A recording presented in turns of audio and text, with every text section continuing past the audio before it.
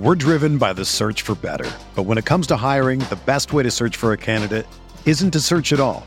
Don't search, match with Indeed. Indeed is your matching and hiring platform with over 350 million global monthly visitors, according to Indeed data, and a matching engine that helps you find quality candidates fast. Ditch the busy work. Use Indeed for scheduling, screening, and messaging so you can connect with candidates faster. Leveraging over 140 million qualifications and preferences every day, Indeed's matching engine is constantly learning from your preferences, so the more you use Indeed, the better it gets. Join more than 3.5 million businesses worldwide that use Indeed to hire great talent fast. And listeners of this show will get a $75 sponsored job credit to get your jobs more visibility at Indeed.com/Blue Wire. Just go to Indeed.com/Blue Wire right now and support our show by saying that you heard about Indeed on this podcast. That's Indeed.com/Blue Wire. Terms and conditions apply. Need to hire? You need Indeed. This podcast episode is brought to you by Coors Light. These days, everything is go, go, go. It's nonstop hustle all the time. Work, friends, family, expect you to be on 24/7. Well, sometimes you just need to reach for a Coors Light because it's made to chill. Coors Light is cold lagered, cold filtered, and cold packaged. It's as crisp and refreshing as the Colorado Rockies. It is literally made to chill. Coors Light is the one I choose when I need to unwind. So when you want to hit reset, reach for the beer that's made to chill. Get Coors Light in the new look delivered straight to your door with Drizzly or Instacart. Celebrate responsibly. Coors Brewing Company, Golden, Colorado. Support for this podcast comes from Wild Turkey Kentucky Straight Bourbon Whiskey. Let's tune in to their one-on-one with Jamal, a real bartender from Old Fourth Ward in Atlanta. I really get into the backstory of whatever I'm pouring, out of respect. There are literally years of experience behind these bottles. Wild Turkey, same recipe since 1942. If you want a true classic, this is what you want to order. Wild Turkey. Wild Turkey Distilling Company, Lawrenceburg, Kentucky. Copyright 2020, Campari American, New York, New York. Never compromise, drink responsibly.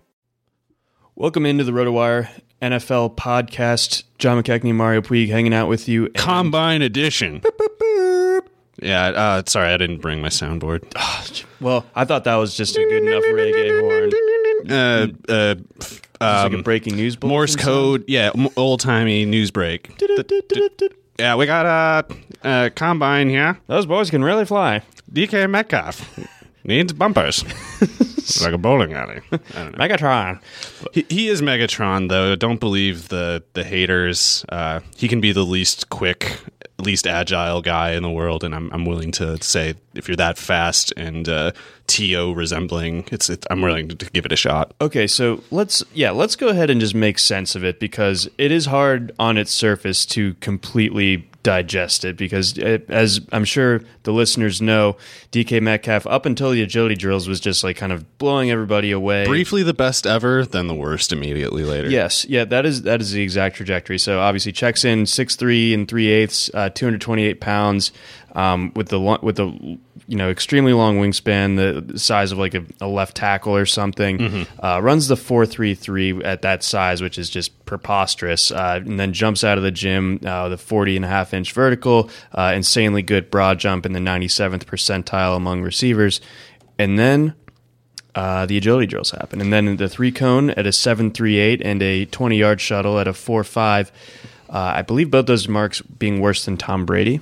Yeah, so that's probably not good, but I also kind of have to assume it's one of those things where I almost have to wonder if he never practiced the drill, because if he had... It can't be that bad, right? Yeah. Well, there's that, and then it's if he had tested it out in workouts, wouldn't he have been like, wow, I'm bad at that. I'm not going to do it with cameras on me and people watching. Right. So that he went in, it almost strikes me as he just had a hubris issue where he was just like, yeah, that's easy, and went and did it, and just I don't know if he tangled himself up or something like that. But if Brady's doing it faster, it's getting kind of probably to the point where it's one of us probably wouldn't have been that much worse at it. Right. Especially you. I mean, you would probably beat DK Metcalf's agility drills. I like to think so. I think you would. We can say that, actually. John has better agility drills than DK Metcalf. It's true. But yeah, DK Metcalf's still the one more likely to get drafted, and I think it's kind of interesting because the way this receiver class especially played out is like everybody's amazing apparently. Yeah. So even though Metcalf, like, okay, I guess I should back up. I think the agility drills are both a legitimate concern, like it's legitimate to be concerned about it, and it's also totally legitimate to just basically ignore it because as much as it's bad, and it is bad, we also have this precedent where receivers that are especially as big as him, like tall receivers, just skip agility drills pretty often. Like Calvin Johnson didn't run it. Josh Gordon didn't run any. Mike Williams went 7th overall, didn't run any. Nope. So for all we know, those guys would have had pretty terrible numbers too. We can't assume they would, but why didn't they run them if they were good at it? Right. Like even Calvin Johnson went after Jamarcus Russell. It's like he had something to gain. Well, I guess maybe not playing for the Raiders, but it's not like the Lions were any better. So I think there's this thing where it's like if you're tall, if you have like a catch radius of a certain sort and you're good enough at just eluding the jam and then jumping and high pointing the ball when it's in traffic and just boxing people out, it doesn't matter that you can't do a 20-yard shuttle too. So because we know that we only know about Gordon and Calvin Johnson, like the 40, the vertical, the broad jump type stuff, and we know Metcalf is amazing at those. So what if he had just never run those agility drills? Does it really make sense for us to say before he does those drills, like, oh man, he's so good, and then afterward being like, never mind, actually? At least not without the test case. I think we can't really think that way. It just doesn't seem reasonable to me. But Metcalf, whatever he might have proven, it's like you can easily just like forget about it, get desensitized to the fact, because there were a ton of other guys who were just insane workouts. It's like those broad jump 40 vertical numbers for DK Metcalf would be just unreal if not for guys like Paris Campbell and Emmanuel Hall just kind of being like, yeah, us too. Right. And so it's like those guys were so much better than expected. I don't even blame anybody for remaining a Metcalf skeptic because those other players gained ground too. Yes, the rest of the class really proved to be, like coming into the weekend, I've felt at least that the receiver class was deep and good, and certainly better than this running back one. But I just didn't know the extent to which that was true. I had no clue. I was caught totally off guard by that stuff. It was just it seemed like every single testing score that came in on Miles Saturday Boykin. morning. Yes, we will get to him. I will spend several minutes on him because it was nuts. But to wrap up on Metcalf quickly, let's say that he does go ahead and like try to rectify the agility scores at his pro day. I don't know. I'd say it still probably wouldn't be better than 50th percentile at his position. I would guess. So it can't be good, even if it's almost certainly better. It cannot be good. So I think maybe it's fair, and this is something I've seen a little bit tossed around, and you can kind of see it on his spider chart on Mock Draftable. Great resource if you haven't already started using that. But maybe lower the expectations from like the TO maybe to more like a Des Bryant-y type of trajectory. Yeah, that's an interesting one. I have not familiar off the top of my head with what Dez's agility drills were. Actually, they were really bad. Yep. So yeah, I don't know if you knew that ahead of time, but that's interesting because yeah, Dez had only a 4.52 40. Had a really insane 10-yard split though. He was like 1.4 flat, which is really great. And he had 38-inch vertical, 133-inch broad jump.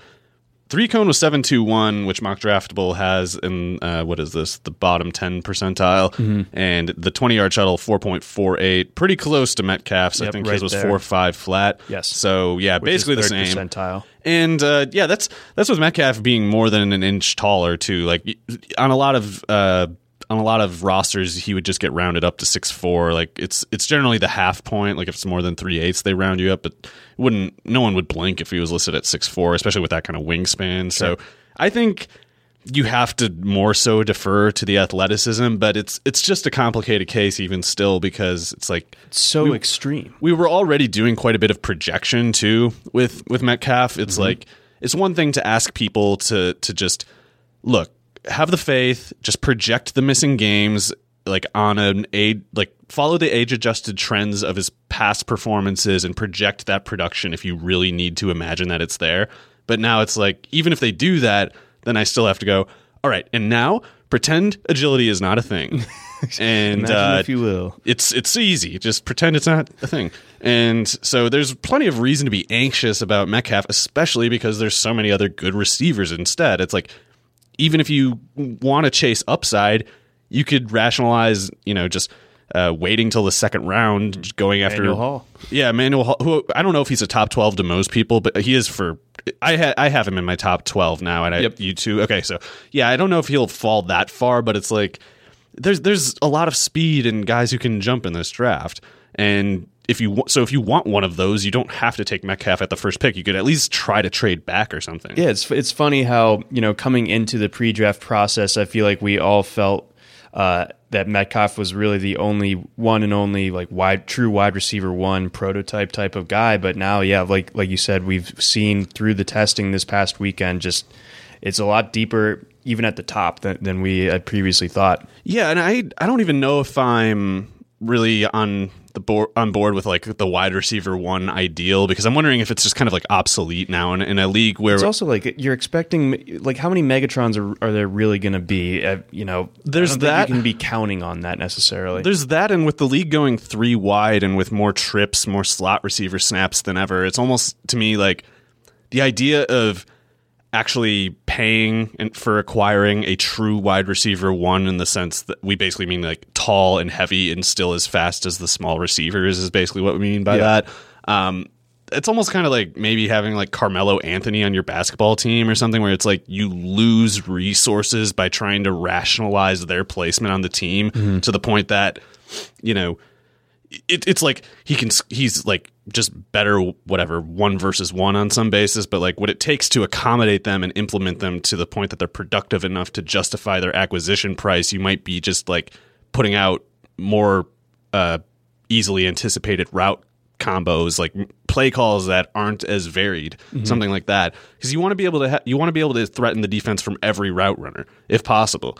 So I don't even think we really need to tell ourselves like that guy's Calvin Johnson. We can just be like, that guy's impossible to cover downfield in single coverage if there's a slot receiver as good as this other guy on the team drawing attention over here. And when you combine them, the offense is really tough to stop. Sure. And I think that's where the league is headed. So it's like, even though Emmanuel Hall and Paris Campbell and DK Metcalf are very different styles of receiver, even though they're similar athletically, it's like each one of them has scenarios where they could be more productive than the other just because they inherit a role that's, just more available on a particular team. Like if a team that's going to throw for 4,500 yards this year has a slot receiver role up for grabs, then the slot guy beats the other two who are only, playing on a 3,800 yard offense where they have to battle 3 other good receivers just to get on the field or something like that. So there's a lot of ways that a guy like Campbell, Hall, whatever, Mecole Hardman can step up and just outproduce other guys, even if they have higher prospect grades ahead of them. So I actually like the idea of if there's a big Metcalf head in your league, which I generally consider myself a Metcalf head, but if there is one, maybe just see how much they're willing to pay, because if you go back a few spots, I don't think you meaningfully hurt your odds. And A.J. Brown, guy like that, didn't even test that notably, but it was still very good. And him and N'Keal Harry are both totally. Let's talk about that. Yeah. So my top 3 didn't actually change. DK Metcalf, AJ Brown, N'Keal Harry, kind of just a 1A, 1B, 1C, and that didn't change. Like Harry came in 15 pounds heavier than his listed weight. The 4.48, I think he ran, had a good broad jump, good vertical, and it's like I don't have any questions about him now, none at all.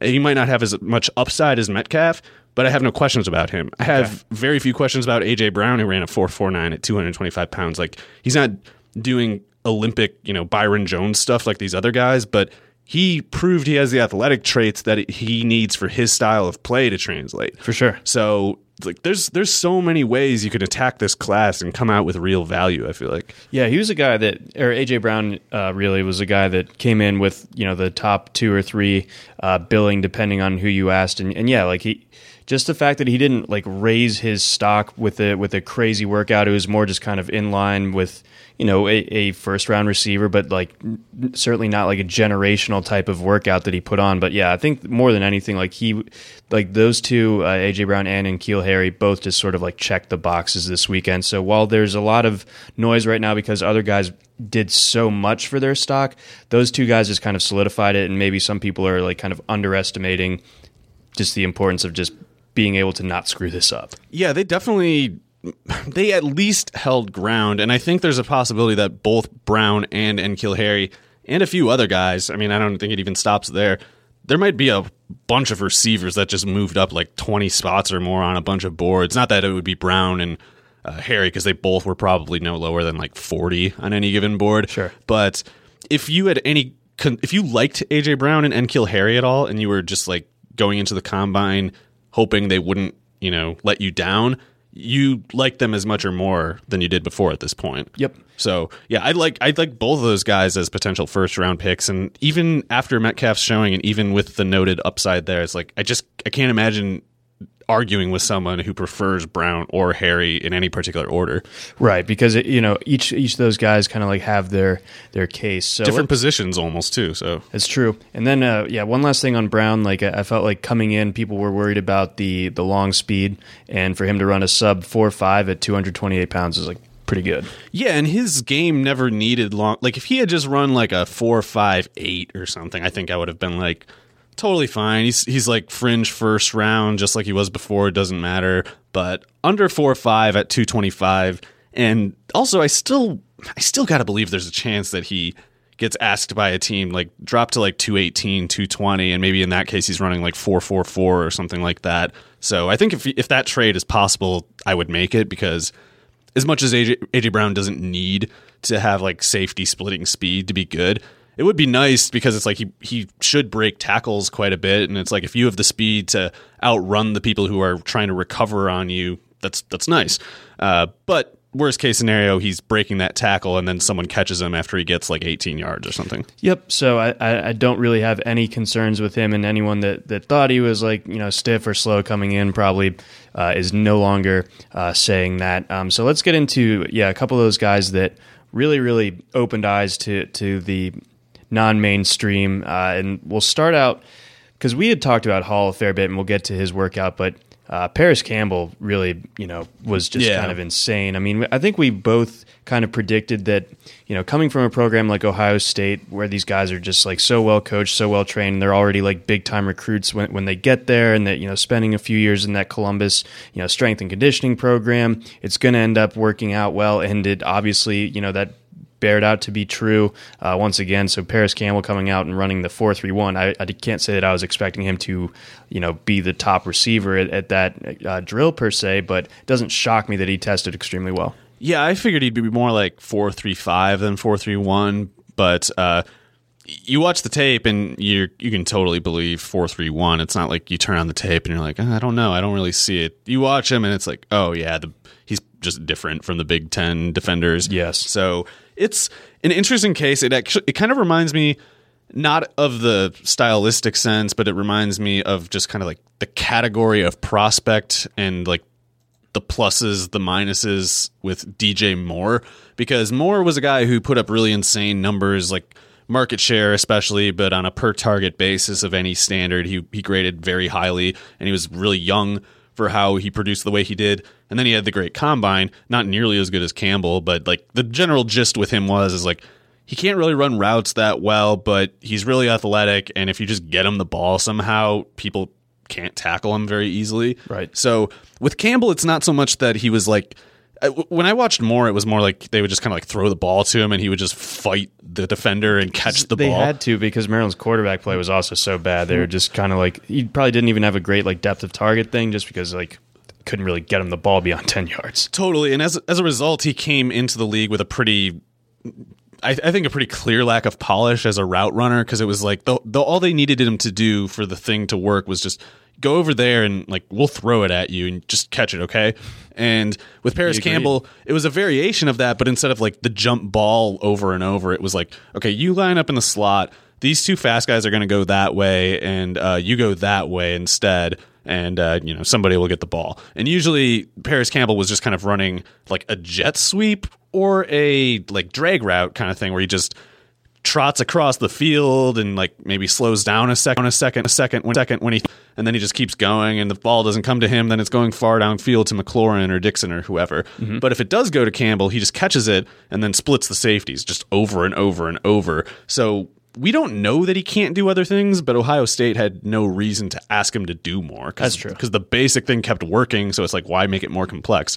But yeah, the question is basically what will determine of like where he heads in his career trajectory is basically like the answers to the questions of can he do more, and if not, is it because he just can't develop it, or because he didn't get enough reps? And like, if he gets reps, will he improve in those areas? But I'm inclined to be more toward the optimistic end, just because there's no historical case of a guy with his athleticism and production failing. You just can't find it. So I think he's pretty interesting, and I think he's like DJ Moore in that he's primitive as a route runner right now, and it's anyone's guess whether he gets better. But in the meantime, if you get him on the field, you're probably going to have to justify his placement on the field by doing a lot of design touches, just simple routes to get him the ball quickly and establish the threat of getting him the ball quickly.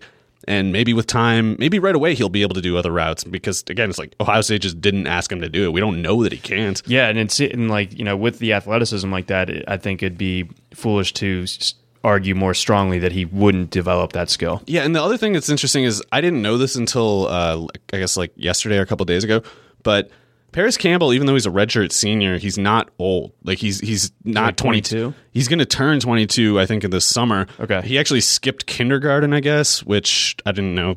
You know, That's cool. Yeah, so he's a redshirt senior, but he's the same age as like any fourth year senior. So that's nice, because if he was like 20, this is something that McLaurin has. You know, one of his concerns is like he had an insane combine too. And he's totally a good prospect. I would guess he could go as soon as the second, and I'd be surprised if he falls past the fourth, really. But he was like 24 when he put up his insane number. So it's like, basically, we're to get some perspective on that. It's like, imagine Paris Campbell of last year competing against the Terry McLaurin of 2 or 3 years ago. Okay, and imagine the gap between them in that case. So that's one thing that's interesting about Campbell, because it's like, if he's still young and underdeveloped, that's very different than being like 23, 24 and underdeveloped. Yeah, definitely. So in your new top 36 that you released over on the website, you bumped Paris Campbell up to number 6. Do you remember off the top of your head where you had him coming in? I don't. I can pull that up pretty quick here, though. So, but still, but yeah, he's at 6, and I was. I mean, you're making a statement by putting him up there. Yeah, I think some people will agree with it. I had him way back at actually. It's not looking good for me. Where did I put him? I had him at 12 before. So okay, that's not. I thought it would have been like past the 20s or something. So you had a good scent on him then. Well, it was one of those things where I had him behind Harmon, who Calvin Harmon, I think, had maybe the most disappointing combine aside from, or along with like not as bad as Elijah Holyfield and Devin Singletary, but it's like those three guys, big letdowns. But Harmon lost a lot of ground. Paris Campbell gained on him. Emmanuel Hall gained on him. We talked about Hall a lot on these podcasts. I think he really is just like Mike Wallace. Like, he could do more underneath stuff, and if he has like a plus outcome, that's the way it happens. But at the very least, I feel like people are going to look at him and compare him to Chris Conley, because it's like, oh, an SEC receiver I didn't know about who had a really crazy combine. He must be a workout warrior. It's probably more like he's comparable to Will Fuller and who else did I have in mind here? I would compare him to Will Fuller and Mike Wallace more than Conley, because his per target production was really good at Missouri, and those targets were not low difficulty very often. Like he was going way downfield and just winning. Like he could do it in a variety of ways, but yeah, more often than not. And he was doing it for, since 2016, I want to say he started to kind of really start to blossom, but over the last 2 years especially, I mean, to sustain the kind of productive success where he's averaging over 20 yards a catch in the SEC for a team that's kind of middling to below average within the conference, so usually kind of playing against on paper more talented guys, and he's still putting up those kind of numbers. Yeah, and for whatever drops issues he might have, it's like his catch rate is totally good, and then when you factor it against the yards per target, it's like, oh man, yeah, this is definitely acceptable production. Sure. So he ran a 4.39, a 43.5 inch vertical, along with a 141 inch broad jump, which I think is a record for receivers. Yep. So it's like DK Metcalf is insane, but Hall had an insane combine, Campbell had an insane combine, and that's my 6-7 there. I kept Arcega-Whiteside at 8, even though he did not participate, and that was tough. I had basically Hall, Campbell, Arcega-Whiteside, and Hardman kind of in like my second wide receiver tier now. Gave Arcega-Whiteside benefit of a doubt over Hardman because Arcega-Whiteside's got really great production, I think. Do you know why he didn't do any of the testing? I would guess he just wants a more favorable environment. And I mean, it might, I don't know if it was a good idea or a bad idea, but it's like he can't compete athletically with guys like Hall and Metcalf. So it's like it almost might have been a good thing to just like hide for a little while so everybody forgets. So everyone's not just like, oh, 35 and a half, you slow, doughy, you get out of here. Yeah. So now he's at least like got some time to be in a friendlier track where he puts up like a 4.58 and no one's like, that's we only like 4.39 receivers now. So he could slide, he could test terribly for all I know, but I have the faith for now because I really like what he shows on tape, and I think the production is really great with Arcega-Whiteside too. But Hardman at 9, I might have had him higher than this in the past, but I think I actually like lowered him down to like 20 or something because I was initially ashamed of myself for being so high on him, and because like everybody else was just like, he's a 6th round pick, 5th round pick, and I was like, well, I thought he was a 2nd, and so I was like, well, I'll concede 3rd or 4th round then. But now I'm back on the 2nd round. Let's go. Yeah, so 4.33, Hardman's 5'10", 187. I would bet he has to do good in team interviews and stuff because he's, just like a football junkie kind of person and super competitive. And he's got the inside, the slot, and the outside reps. Burning speed. We know he can win from both spots, and he's still just like 2.5 years into playing receiver. So between being pretty young and then not even experienced for his young age and being as good as he was with those things considered, I have every bit of faith that Hardman's going to be really good. I think so too. And God, the 40 was really impressive. I mean, for him to come out and run, was it 4.33? 4.33, yeah. Yeah, just real. I mean, that just, he was a guy that needed to do that because, for him to show up at the 5'10", 187, it's like, okay, he does kind of need to kill the speed stuff, and he did. So I mean, it's not like it was surprising per se, but it was like, it was even a little bit better than what I was already expecting, and I already had pretty high expectations for what he was going to be able to do in that particular drill. Yeah, and like we saw that Alabama game a couple of years ago, which was only like his 12th or 13th game at receiver, and just totally torched Tony Brown. He ran a 4.35, and it's like, oh well, I guess that checks out then. So he is that fast, and it's good to know. You could easily argue that Andy Isabella should still be ahead of Mecole Hardman. He ran even faster in the 40, a 4.31. Yep, so tied for the lead. Yep, yeah, matched Paris Campbell and also very precisely matched Denzel Ward, who he beat in a 200-meter dash in high school. He also ran a 4.31, I'm pretty sure. Wild. Yeah, that's like crazy symmetry or something like that. So yeah, you can easily argue for Isabella over Hardman. I am just kind of getting a little greedy with the upside because Hardman's younger, and I really do think that the fact that he changed to receiver just like 2.5 years ago is significant. Yep. So I'm imagining like 2 years from now, and I just think Hardman will be better. But I whatever difference between them is not, even if I'm right, which I could easily be wrong, but even if there is that difference between them, as I think, Isabella is still looking really good, and if he ends up in a more favorable spot than Hardman, or even a bunch of these guys that I named ahead of him, he could easily be worth like the first overall pick in dynasty drafts this year. So there's a wide range of outcomes, and I think anyone who tells you otherwise is just kind of full of it. Okay. But Isabella did come in a little shorter than Hardman, 5'9". They both had short arms and hands. I think Isabella was a little bit smaller yet. Right. But Isabella ran that 4.31, and we saw him on tape.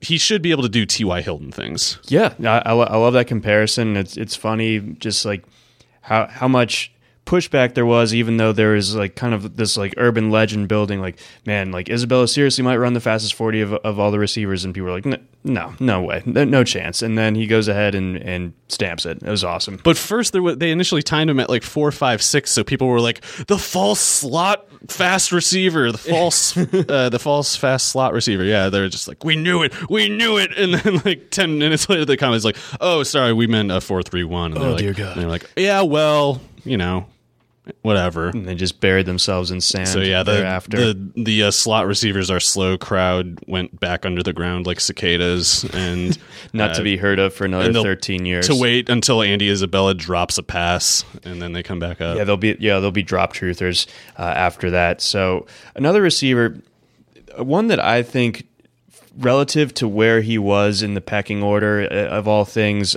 coming into the combine, I don't think any receiver did better for himself than Miles Boykin of Notre Dame. So he's a guy that I think if even like his biggest backer, even like the most ardent Notre Dame fan, probably wouldn't have even said that he's much more than like a late 6th round pick coming into this weekend. And he weighs in. He's a big guy. He always was. I mean, that's something that was blatantly obvious on his film, but he looked kind of blocky and a little bit slow, checking in at 6'4", like 220. But then, the things started to change Saturday morning with the insane vertical jump. I think he was behind only Emmanuel Hall in that, or might have tied with him. And then he was, also near the top of the position in the broad jump. And it's like, okay, he's got like that lower body strength, but I mean, how fast is he really? Because on film, he didn't look like he was the biggest burner. But again, at that size, he comes out and runs a sub 4.5 40, and that's just sort of like where 4.42, yeah. So really, really fast. He had a 4.42 40, a 43.5 inch vertical, 140 inch broad jump, and then the agility score was good too. It was 10.84 between. So that's just adding the 3-cone and the 20-yard shuttle. So that's just like a Moritz Boringer kind of mock draftable graph. And I was trying to think about this because I was like, it seems too good to be true that someone is just like this athletic and overlooked.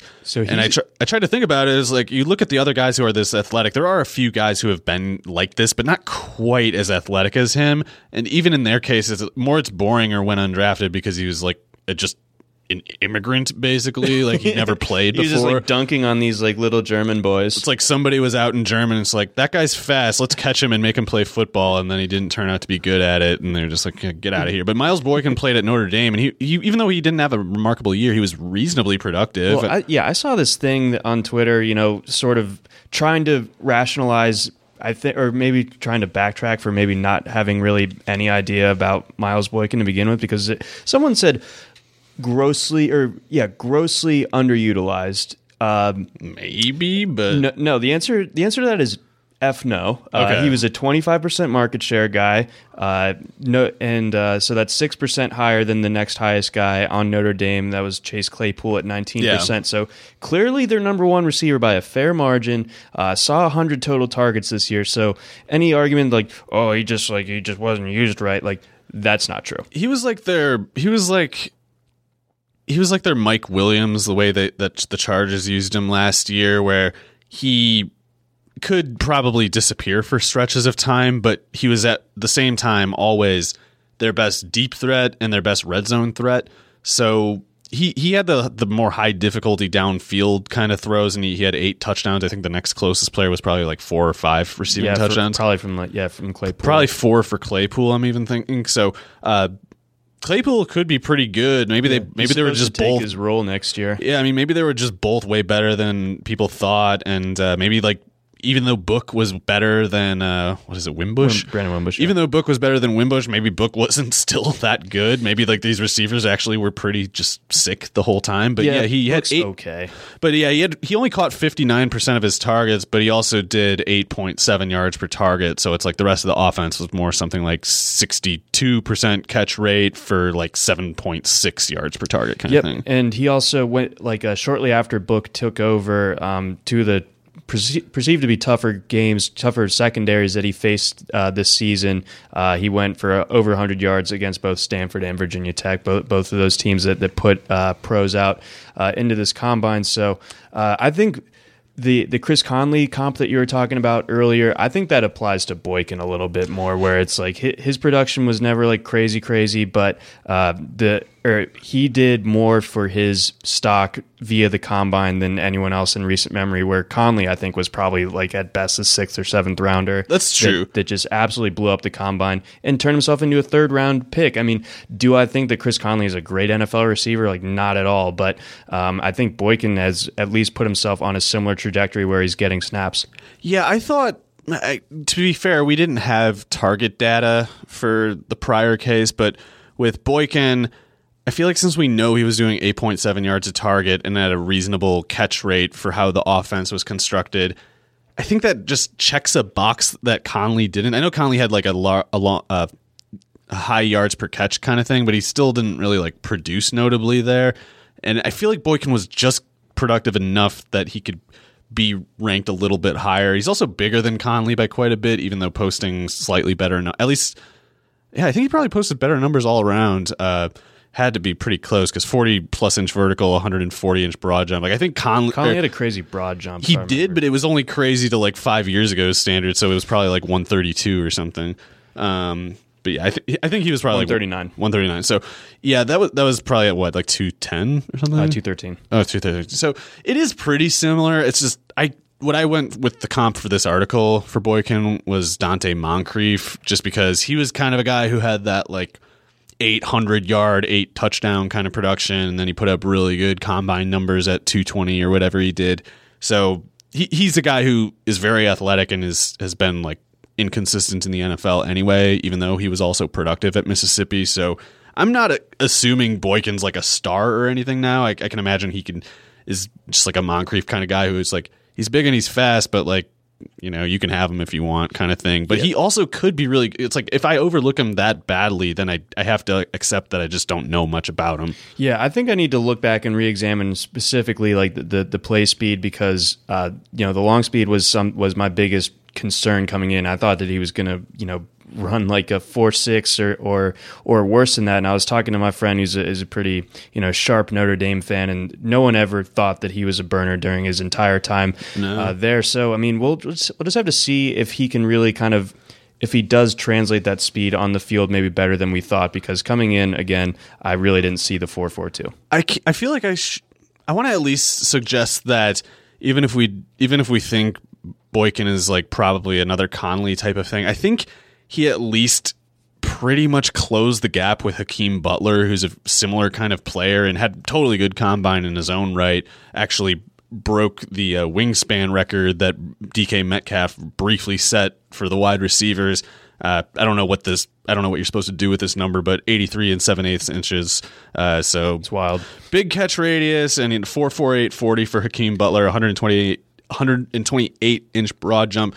Those are numbers that would have made people like lose their minds like 10 years ago. And if not for this insane combine, people might have gotten worked up about him in this one. But yeah, he had 1 year of production, basically like a fly route and sideline guy, had some drops issues, but really frightening downfield. Like a guy that big, he's pushing 6'6", and he's at 227 with that wingspan factored in and the 4.48 speed. It's like a corner in single coverage downfield that's pretty specifically your worst nightmare. Like, other than just getting like dusted by 30 yards, it's like, oh my God, I'm going to look like an idiot when this guy just like puts his hand on my head and like gently lays me down and like one hand catches with the other and just like, or you can jump on him and he'll carry you to the end zone, whichever one. So yeah, it's like he's a guy with pretty profound limitation concerns in that you can't really imagine him running like slot routes or running drag routes over the middle of the field. But it's like he might be so dangerous in that regard. Don't use him that way. Like, yeah, he might be so dangerous in the one way he is good. So unique in that sense. It's sort of like, it reminds me of like, imagine if Jaleel Scott was good. yeah. I actually compared him to Darren Waller and said, but I think Darren Waller's good though. So, back off. Yeah. So I still think Darren Waller's good, but it was a similar thing with Waller. He was actually bigger. He was like 240, but he did something similar, like just stupid speed and vertical and broad jumps. So, yep. And Waller did catch on a little bit late last year, by the way. So keep an eye. Is he on the Raiders now? He's on the Ravens. I thought. Oh wait, no. Yeah, you're right. He is on the Raiders. Yeah, I think the Ravens just had to let him go at a certain point. Dang. Yeah, he's on the Raiders. But yeah. So I'm not saying Butler should move to tight end. Far from it. But I just think it's like. That's that's what he does for you. He's just like fast and wingspan, and it's just like how do you cover as much ground as him after the first like 10 yards or something like that? You just can't. God, and just like the size adjusted athleticism of being able to run sub 4.5 at that size that's just bonkers. And that was I'm just guessing that was probably with like a rough first 10 yards. Like from 10 to 40, he might have been like one of the 5 fastest receivers for all we know, because he might have run like 1.65 or something for the first just because he's got such long legs at almost 6'6". I think he was 6'5 and 3/8, so he just barely missed 6'6". So he's obviously a huge, unique talent. I'd expect for him to. I think there's a decent chance that someone talks himself into him being one of the first 3 receivers off the board. It could happen. I really think anyone who, other than like sourced reporters who just have actually infiltrated team front offices and know for sure what their boards are, no one should be able to tell you with any certainty like which ones of these receivers will go in which order. I think they're all going to go pretty high. Like I think we might see a record for the number, like the percentage of the first like 75 picks that are receiver. We might set a record this year. I don't know what the record is, but I can't imagine it's far off what these guys will put up. So last year, and this spans it out to the first 3 rounds, so the first 100 picks. Okay. We had 10 receivers go, and I think we felt like it was kind of a light-ish. That was last receiver. year? Yes. Okay. I think there's going to be at least 15. Okay. Yeah, I haven't actually counted it up, but I am like A, accepting that, and B, kind of wondering like, maybe we should go higher. I don't even. There's so many good receivers, because we didn't even have Preston Williams at the combine, and as impressive as Butler and Boykin and guys like that were, I still have Preston Williams ahead of them, because I wouldn't be surprised at all if the Colorado State Pro Day comes up and he just does like a 4.35 himself and 40-inch vertical. He was a 5-star recruit for a reason, and you turn on the Colorado State tape and it's like, that guy should be on a different team or something. It just immediately you see it. So that could be optical illusion, but I kind of doubt it. Yeah, he's different than, like I think maybe someone would go with the lazy comp of other Colorado State receivers, because they do have kind of like an oddly consistent track record of turning out these like extremely Gallup and guys. Rashard Higgins. Yes, both those guys were easily over 1,500 yards in their peak years at Colorado State. So Williams cut from a completely different cloth. Yeah, totally. And but yeah, it's like you can forget about a guy like that easily if you look at all these other receivers, and that's very rarely the case. Usually, a guy like Preston Williams is like a lot of people's pet favorite, because everybody loves the big fast receiver with like the intrigue of the small school diamond in the rough narrative, or like the redemption narrative of like he got kicked out but actually he's now got everything on the up and up. And I'm not trying to like make fun of those scenarios when they do happen. That could be what he's got going. I don't know. He could still have whatever issues he used to have. That's the most important thing for him. I think everybody knows he's probably going to be a great athlete. It's just like and I'm assuming teams are generally okay with him, because Mel Kiper floated him as the 25th overall pick to the Eagles a couple weeks ago, and I assume he wouldn't say that if he heard from people saying like, yeah, Preston Williams is a psycho, we don't want anything to do with him. Exactly. So then again, to the sort of larger zooming out to this receivers class, guys that made themselves a ton of money. There's so many of them, and with that's what makes Kelvin Harmon's workout all the more damaging. Yeah, and I'm struggling with this one. I knew like immediately, it's like, that's bad, that's not good, and I'm still trying to figure out how bad I think it is. I lowered him to 36 after previously having him, I think, Mr. at 10. Irrelevant in your top 36. Yes, exactly. And I don't know how I feel about even putting him there. It's like I could convince myself to put someone else ahead of him too. Yep. And I could also convince myself to put him a little higher, because it's like, I thought he was listed at like 6'3", 210, and he came in more like 220. And it wouldn't be shocking to me if his pro day comes up and it's like, oh, he weighed 213 and he ran a 4.47 this time. That would not be surprising. But you can't put up numbers like that in a class this good, where everybody else is just like dominating their testing. So I compared him to Shea Hodge, who was just this. There are throughout history plenty of nondescript, like really productive receivers, even guys who are good on market share and per target terms, who just don't do anything in the NFL. And Shea Hodge was this guy who had a totally good career at Mississippi, and he was like a 6'1", 210 plus kind of guy. So I went with that comparison just because Hodge ended up having just like bottom fifth, I think, kind of percentile athleticism for the NFL, and he's just like a practice squad guy. Everything outside of size and the bench press, he came in well under average, like I think under the 30th percentile on pretty much all of his athletic testing. And that's specifically really bad for Harmon because his whole game was like limited to start with. The theory of him was limited. It was like he plays outside and he does post routes and he catches the ball on the sideline and he makes acrobatic catches over there. He has the speed, it goes the theory to create the separation downfield. And now it's like, well, he's not going to cause separation in the NFL if he has like a 32.5-inch vertical and a 4.6 40. Like he might still be okay, but he cannot do in the NFL the things that he got away with in college. He has to figure out an adjustment that other players don't have to. Yep. So he looks like a definite day 3 guy now that I think, could last into like the 5th round. And the Harmon wide receiver 1 contrarian people out there have since retreated to their bunkers. Yeah, among others, and I might convince myself to list more players even later ahead of him, but I have Darius Slayton from Auburn, who also had an insane testing there. He was 4'3", only 6'1", 190, so it's not as crazy as these other guys who are doing it at like 200, 220. Right. But still very fast, 4.39, 40.5-inch vertical, 135-inch broad jump. I feel like he could be useful in the NFL, and it looks like he won't cost a whole lot either. Jazz Ferguson, I have ahead of Kelvin Harmon. I have him at 33 overall. I'm open to ranking 40 him for his size too. Yeah, he had DK Metcalf agility drills too, but it's like I don't know what the NFL would think about a guy like Ferguson. I know he was good his 1 year at Northwestern State, and we know he's big, we know he's fast. He ran a 4.45, had a 37-inch vertical, 123-inch broad jump. Those are great numbers. Yep. Exact same listed height and weight as Hakeem Butler. So that's interesting. He's like you could imagine him as not even like dollar store Hakeem Butler, just like red light special or blue light special. Does anyone know what Kmart is? Has that been out of business too long? Kmart's canceled. Okay, yeah, I didn't know if that was just a Wisconsin thing. Anyway, it's not quite the dollar store, but it is on sale at Target or something. And there it is. Yeah, whatever. That's Jazz Ferguson relative to Hakeem Butler. So he could be Jaleel Scott then. I think he's better than Jaleel Scott, right? Probably. I had a brief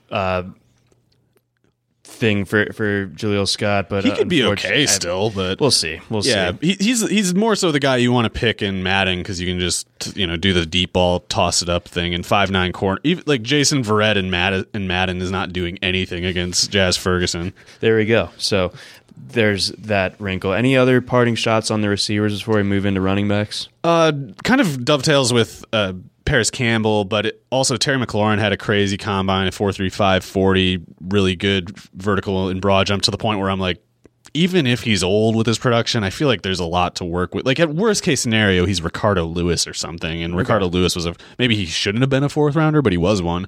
So that's worth considering. And then even Johnny Dixon had a 4.41, and he had really good numbers at Ohio State. So all 3 of those guys might play meaningful NFL careers, which is just crazy. And that they all did so well reinforces each other's case, because every criticism of whichever of the 3 was like, oh, well, they only did this in the Ohio State offense, or like they didn't do this as much as this other guy on this other team did, so he's not as good. It's like if everybody involved is insanely athletic and good, then you have the excuse if it's like, well, what do you think's going to happen? Like these guys are going to sit over here and not do anything the whole time? And like the dudes that are still on campus are nasty 5-star recruit type guys. It's totally ridiculous. It really is ridiculous. 4.41. That's slow Johnny Nixon for you. The other he gets chided by his schoolyard chums. Yeah. So Deebo Samuel, real quickly, he had a totally good combine. I think a 4.48 at 214. I don't even know how he's that heavy, but 4.48 and 39-inch vertical, 122-inch broad jump. Mock Draftable had, I think, a perfect comp for him, which was Ty Montgomery. And I know Ty Montgomery's a running back now, but it's like they did the same thing where it's like why are they like pushing 220 at 6 foot or less? And like how come every single time they have a big play it's a screen pass where they just like juke 50 guys, and like why are they such good kick returners when they aren't that fast? And it's like, I don't know. There's just something about Ty Montgomery and Deebo Samuel. I love it. Yeah, no, that's a really fun comp actually. I like that one. I'm not predicting a move to running back, to be clear. I'm just one of these truthers who thinks like Ty Montgomery's good at running back and receiver both. That's my issue, but just that's the background information there. Well, speaking of, let's shift our gears to the running backs who, they won't warrant as much time as the receivers did, because for the most part, they're in trouble. Whew, boy, just really, really not good overall, and obviously with it missing the presumptive number one running back in Josh Jacobs, that kind of shrunk the talent pool, at least at the top end to a certain extent. But really, I mean, even the other more like top ranked guys, and between 2 and 5, 2 and 6. Really nothing to write home about. I mean, even Darrell Henderson, didn't have the greatest combine, so that was a bit of a disappointment for me. Two guys that I felt like did do well for themselves, Justice Hill and Rykel Armstead. Yeah, those two are pretty interesting. I ended up comparing Justice Hill to Ronnie Hillman. He ran a 4.4 flat. It was like 196 or 198 that he weighed in at 5'10".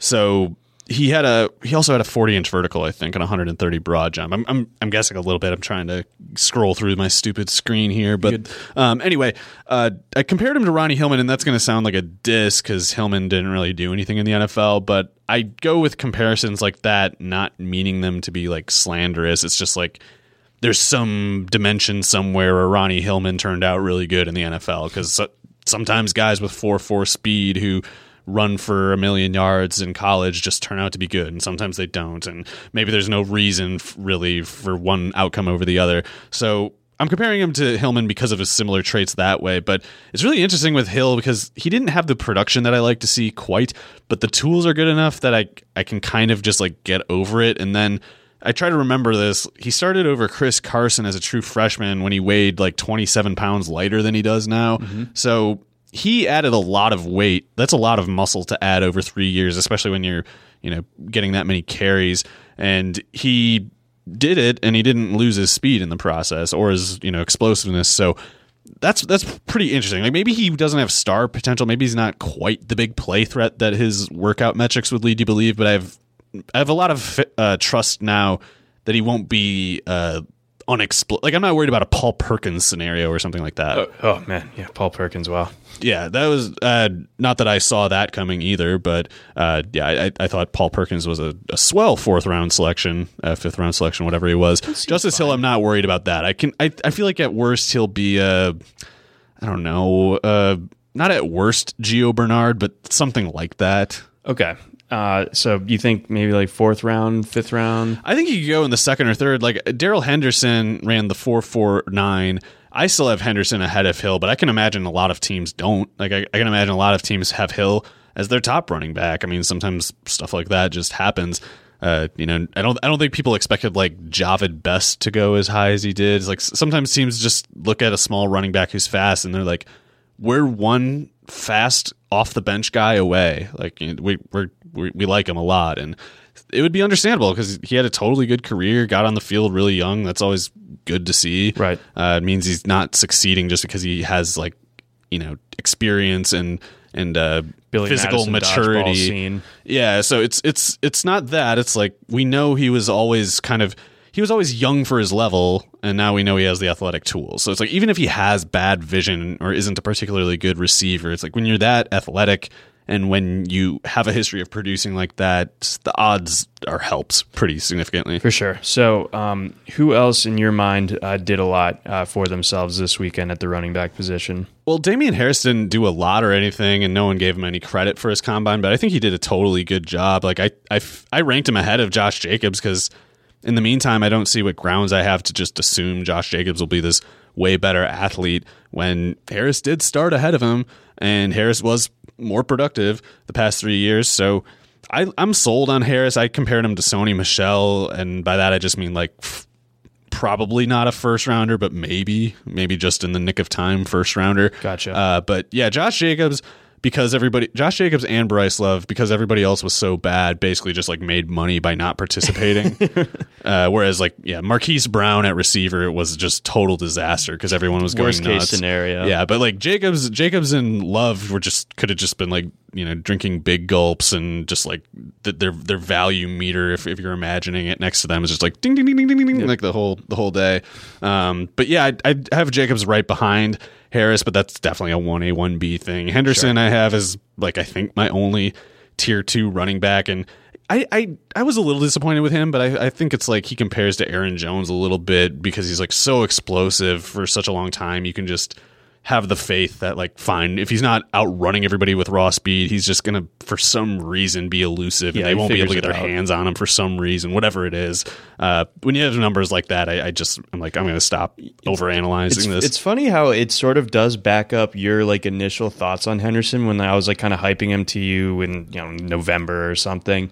You were like he's scoring these touchdowns, but he doesn't look like he's that fast. And both of those things are true. He's scoring those touchdowns, but it's not at the most blazing speed imaginable. He might have also lost a little speed because I think he was 200 at wait, was he at this? He wasn't at the senior. I feel like he was 200 in some past measurement. So he came in at 208 at the combine. He might have added 8 pounds of muscle and lost like 0.05 on his 40 or something like that. I don't know, but I don't worry about him. It's one of those things where even though he might fall to the third round now, if he had run a 4.4 flat, you might have people convincing themselves that he's a first round pick then, because It's like, well, dude, he runs a 4.4 flat, and watch this. He has like 6 90-yard touchdowns last year. So if you see those combos of things, it's like you would be like, well, what reason is there to doubt him? Right. Now there's a little doubt, but I think it's more so just going to make him like more affordable than he would have been otherwise, but the same player pretty much. I'll take it. Yeah, I'm still a big fan of his. I like him a lot. I have the faith, certainly. Let's see. Looking elsewhere, but it's Dexter Williams and your guy. John was the only person who promoted Alex Barnes. Like Alex Barnes' friends were just like, he's not that good. But John was like, you guys. I was hanging out in the back with the pendant. Yeah, Alex Barnes, John was a fan of, and he had probably the best weight adjusted metrics of the running backs. It was only a 4.59 40, but at 226, that's more than good enough. Yeah, I know you're not a Spark guy, but I think he was number one in the Spark adjusted athleticism for running backs. Yeah, Spark is just one index. Sure. It's like none of these things are worth, no model is worth just like horse blinders staring at 2 inches from your face. It's like, definitely avail yourself to whatever information, not everything, but we know that athleticism in various ways, you can set up these models relative to past athletic testing and narrow down a list of objective past outcomes, and that's helpful because it's just like, well, gives you a little bit of a narrowing of the lens and whatever that helps you develop perspective. So yeah, his Spark it's a real credit to him because at 226, the 4.59 that's like Jalen Samuels, Royce Freeman kind of speed, but then you add the vertical of 38.5 and the broad jump of 126 and totally good agility numbers 11.05 between the 3-cone and the 20-yard shuttle. And I mean, not that this is like the most running back specific skill to have or whatever, but it just goes to show you his strength a little bit. Like throwing up 34 on the bench is yeah, there's that too, which was a record for non-fullback running backs. He benched his number real quick. It was awesome. Yeah, Tommy Bohannon, you were lucky. If Alex Barnes' number was 47 or something like that, you would not have any records. But yeah, he has that one technically because they classify running backs as fullbacks. So Barnes is it's like Ron Dane, Donnell Pumphrey Part 2, as far as I'm concerned. Yeah. It's like you guys just have the wrong numbers. Shut up. See, thank you. But yeah, Dexter Williams I think also had a totally good combine, and not because he's necessarily that interesting in himself, but like when the rest of the class fails like that, he put a pretty explosive combination of stats, and that's good to see because that's his game. Like you didn't need to see him put up great agility drills because when you watch him and how he succeeded at Notre Dame, it was just like he leans into between the tackles pretty well, and he holds his anchor pretty good, and if a space presents itself, he runs at it hard. Yep. And so he had a 4.57 40, which isn't interesting, but the fact that he had a 36-inch vertical and 130-inch broad jump shows you that when a gap presents itself, he can just like giddy up at it pretty well. Yeah. And sometimes that's all that it takes. Like if you create 5 yards of distance, there's no guarantee that the guy behind you, even if he runs like a 1/10 of a second faster in the 40, there's no guarantee that he catches you. Like he might be kind of tired from having to shed a block and turn around and chase you, something like that. So Williams certainly created a lot of long runs at Notre Dame. Yes. I think there's reason to believe he can keep it going. I compared him to Marlon Mack as a guy who's like generally untested as a pass catcher, mostly known for just like hitting a hole hard and running in a straight line a long distance. But I think Williams is one of the few guys, along with Barnes, the Alabama guys, of having a realistic chance of turning into a starter at the NFL level, even if he's not like particularly likely to do it. Okay, I think that's a fair thing to say. I also think that someone who kind of flew under the radar, but did well for themselves too in terms of just overall is Miles Sanders. Yeah, totally. I felt like he didn't like Penn State last year. Like they were sort of like Ohio State this year, where like all the guys that they turned out to the combine had just preposterous workout numbers.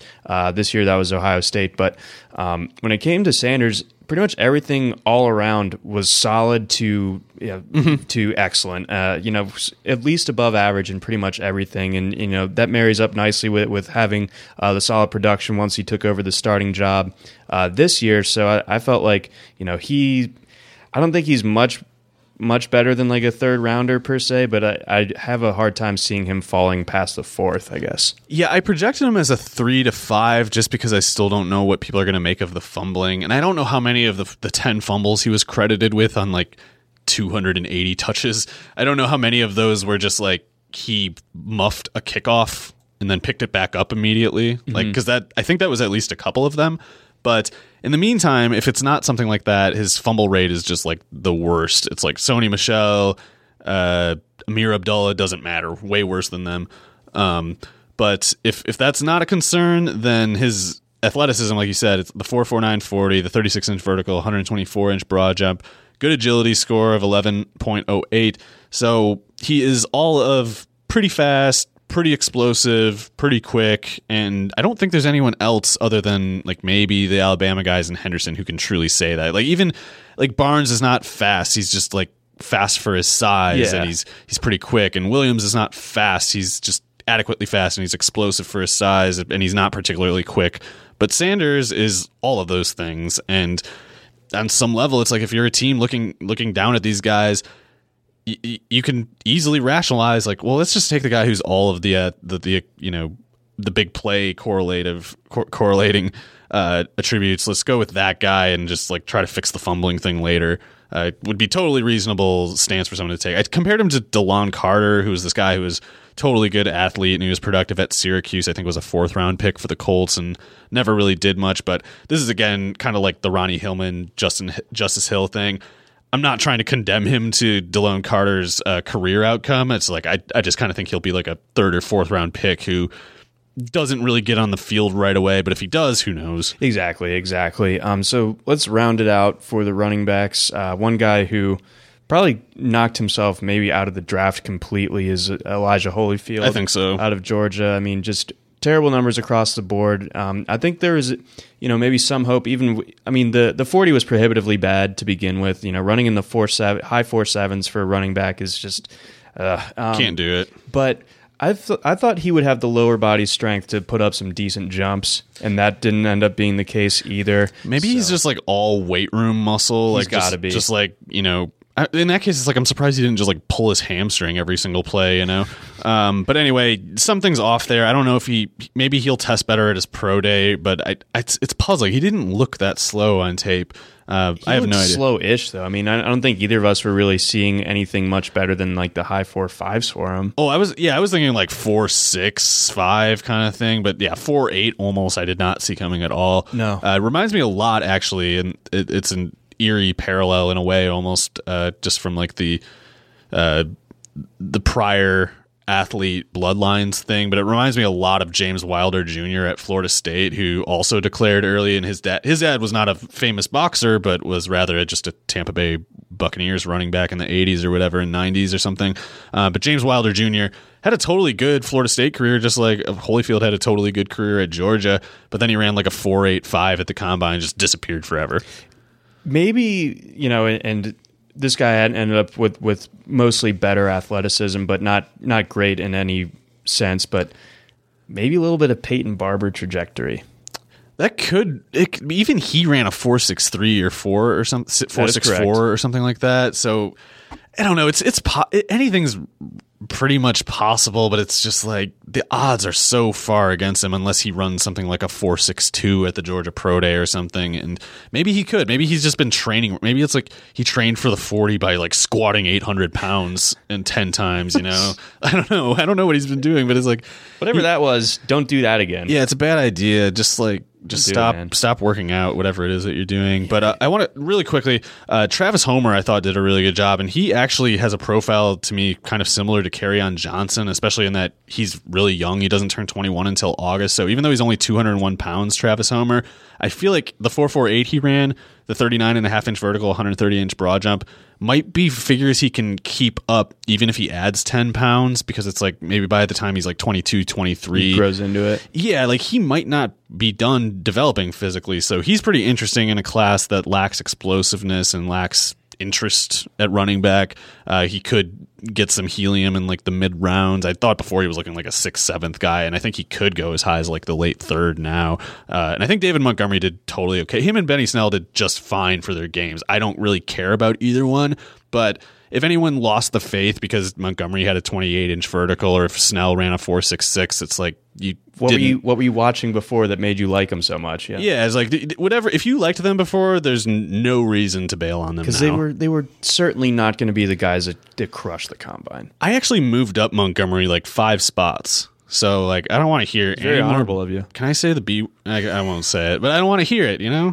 I'm being so fair now, moving him up to 32. See, a true altruistic move there by Selfless. you. Yeah. I know, just a good guy. But the tight ends were kind of a bummer, I thought. I mean, Noah Fant had a really great test. Does he become your tight end one? Still no? I'm not a hater. I'm not, but I don't really believe in him. I know a 4.5 40, a 39.5-inch vertical, 127-inch broad. He was really agile, 11.03 agility score.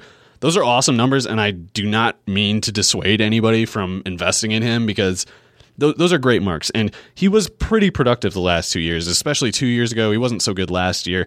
But when I watch the tape, I just don't like it. And I know this is crap, flimsy analysis, but I don't like what I see with him. I could tell you probably better specifics if I watched more, but I didn't like the way he looked. He didn't look like a tight end doing smoothly executing tight end tasks. And I feel like that is not just an optical illusion, because it's like, how did he end up less productive than Hawkinson then? Hawkinson ran 0.2 of a second slower in the 40, had really good jumps and agility marks himself, and he does remain my tight end one. I lowered him a little bit because I think the idea of him going top 15 is nonsense now, in my opinion. If he had run like a 4.55, I would be like, okay, Hawkinson top 15, whatever. But now it's like he'll be just at the sweet spot for like his cost and the value he can give you, because now it's like he'll go to a good team, maybe. Hopefully, I mean, I think he'll probably go to like, I don't know, the 25th through like 34th pick kind of thing.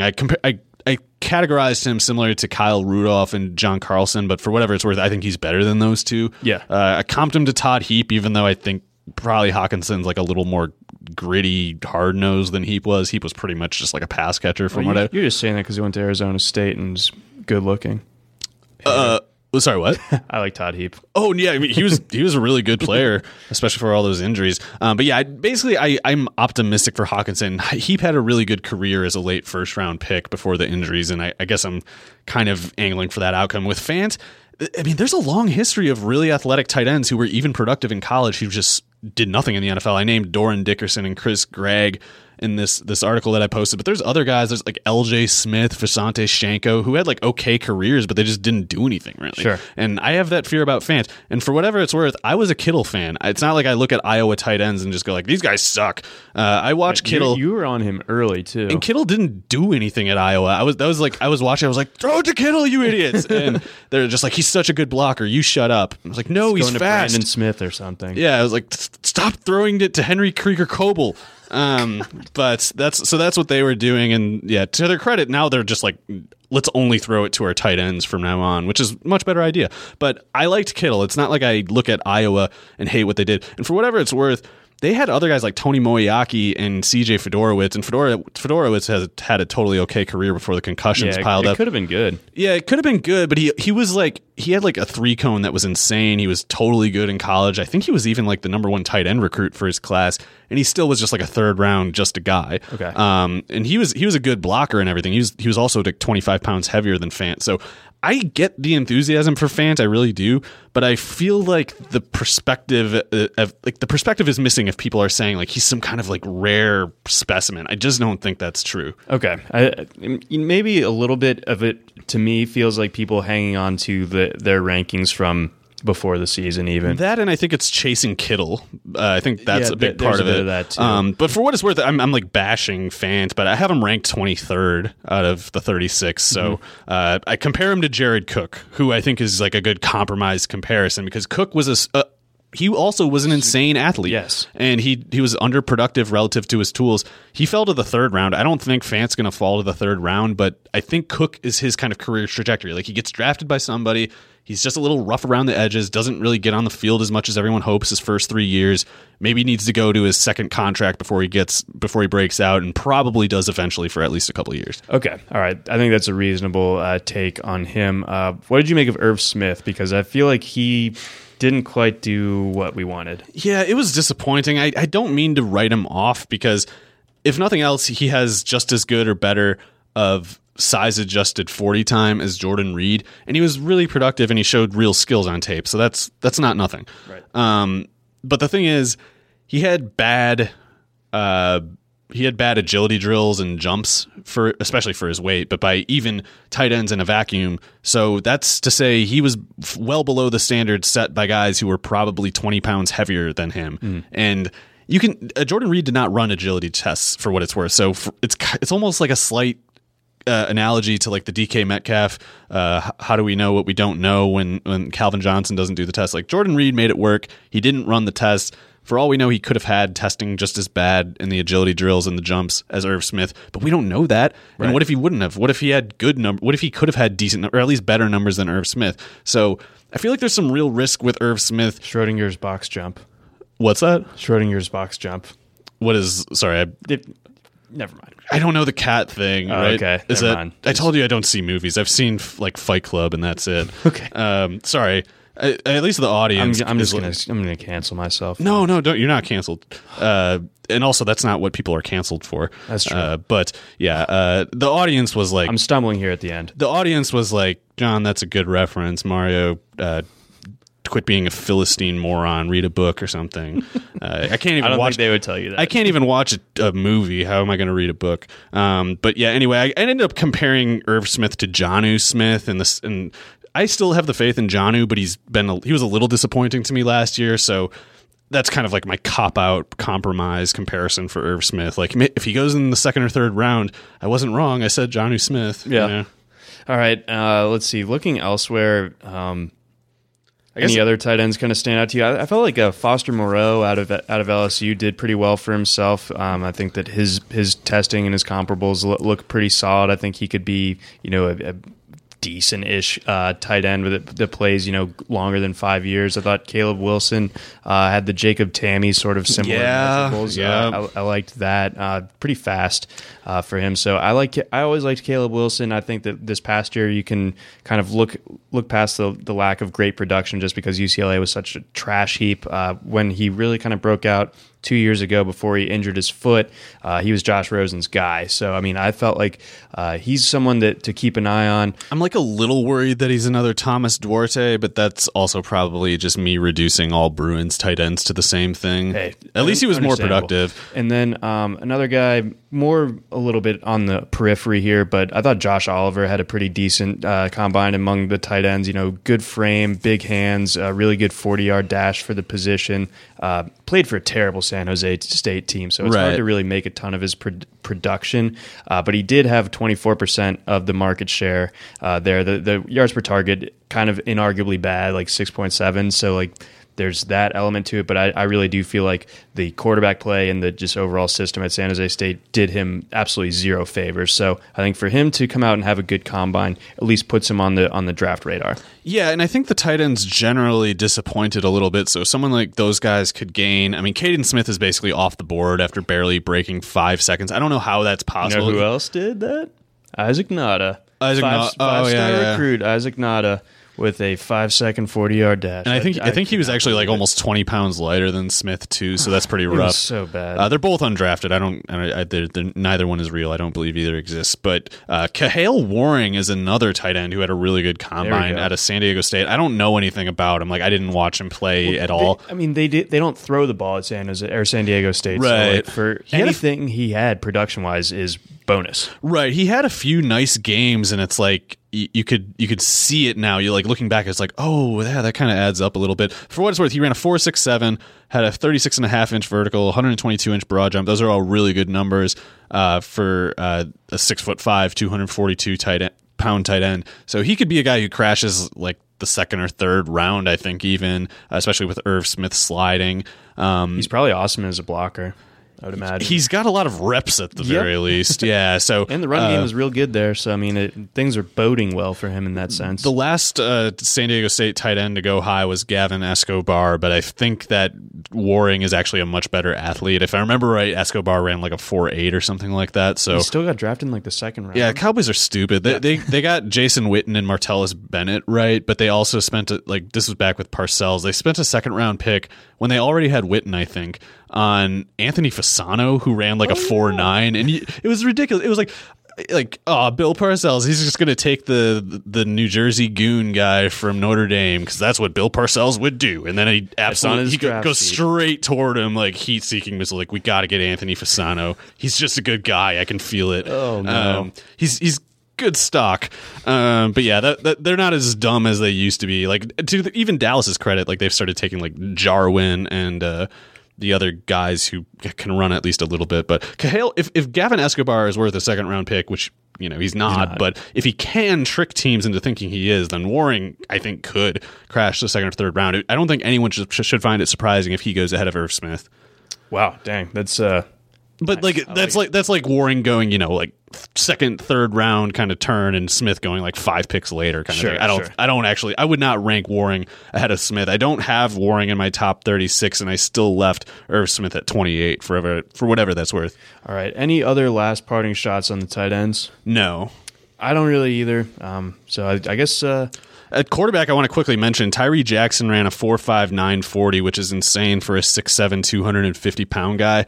Also had good agility drills, good jumps, and those are for quarterbacks who are probably 30 pounds lighter than him that he's being compared to with that. He ran a little bit at Buffalo, and we know his whole thing otherwise is that he's tall and has a cannon arm. So if that's what made Josh Allen good, if like chucking the ball 80 yards a couple times a game pushes the safeties and the linebackers back, and that lets the room for Josh Allen, who ran like a 4.77 or something like that. He wasn't as athletic or even close to Tyree Jackson's numbers. If that works, which it pretty much did last year, how is Tyree Jackson not capable of that kind of offense? Yeah, I think, if you get into like that like second or third tier of quarterbacks, I kind of have Murray and Haskins in one, and then I would imagine Drew Lock and Daniel Jones, whether I like it or not, are another tier. If you're, sitting there around pick 40 or something, and you have like a pick to go, why not bet on Jackson? Yeah, it's interesting. This is probably too aggressive on my part, but I actually put him one spot ahead of Haskins. Haskins is way better prospect, but it's like we're chasing, rushing yards in fantasy. And if you're at the 25th pick, there's a really high bust rate.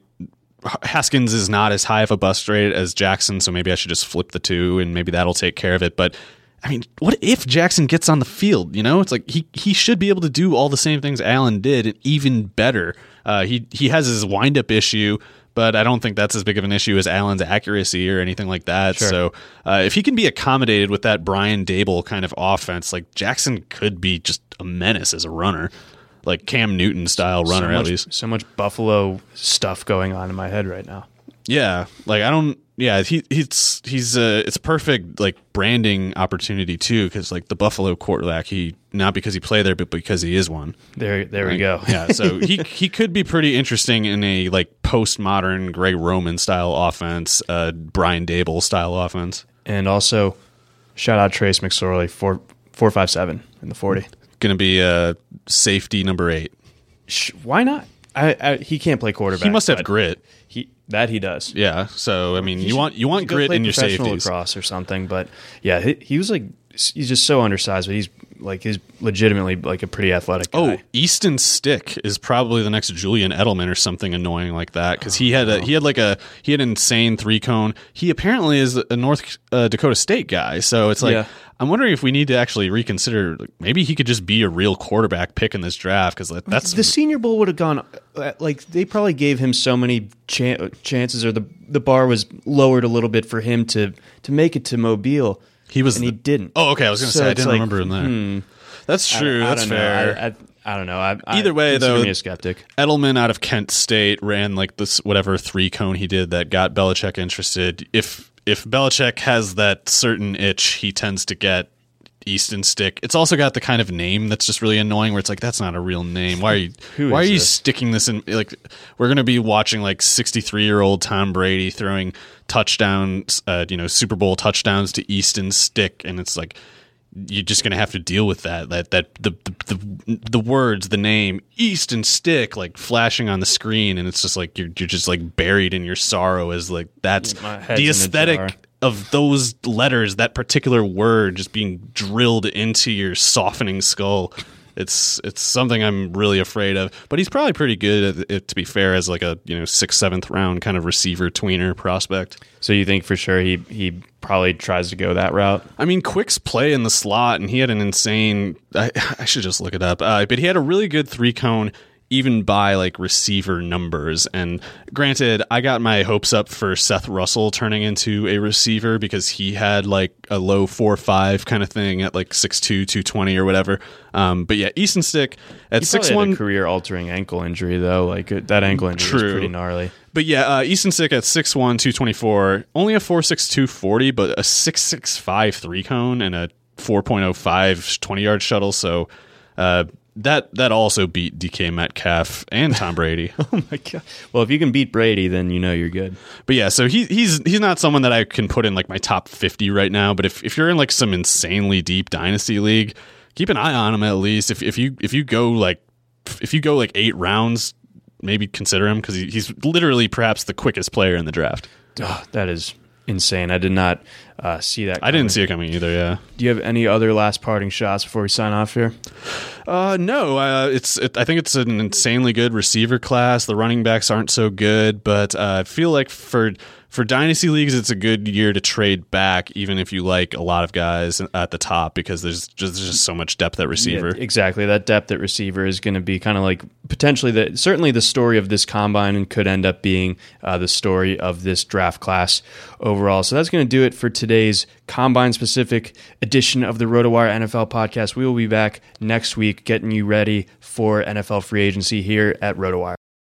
Everyone is talking about magnesium. It's all you hear about. But why? What do we know about magnesium? Well, magnesium is the #1 mineral that 75% of Americans are deficient in. If you are a woman over 35, magnesium will help you rediscover balance, energy, and vitality. Magnesium supports more than 300 enzymatic reactions in your body, including those involved in hormonal balance. From functional medicine doctors to mental well-being and female hormone experts, we all know that magnesium is the one mineral to improve all aspects of well-being and health. But which one? Magnesium Breakthrough from Bioptimizers, the trusted choice recommended by leading experts with 7 best-absorbed forms of magnesium to ensure your body receives the support it needs for overall well-being. Go to bioptimizers.com/balance today and use code BALANCE10 for 10% off. Support your journey to wellness at bioptimizers.com/balance. Magnesium Breakthrough from Bioptimizers, your foundation to optimal health and vitality.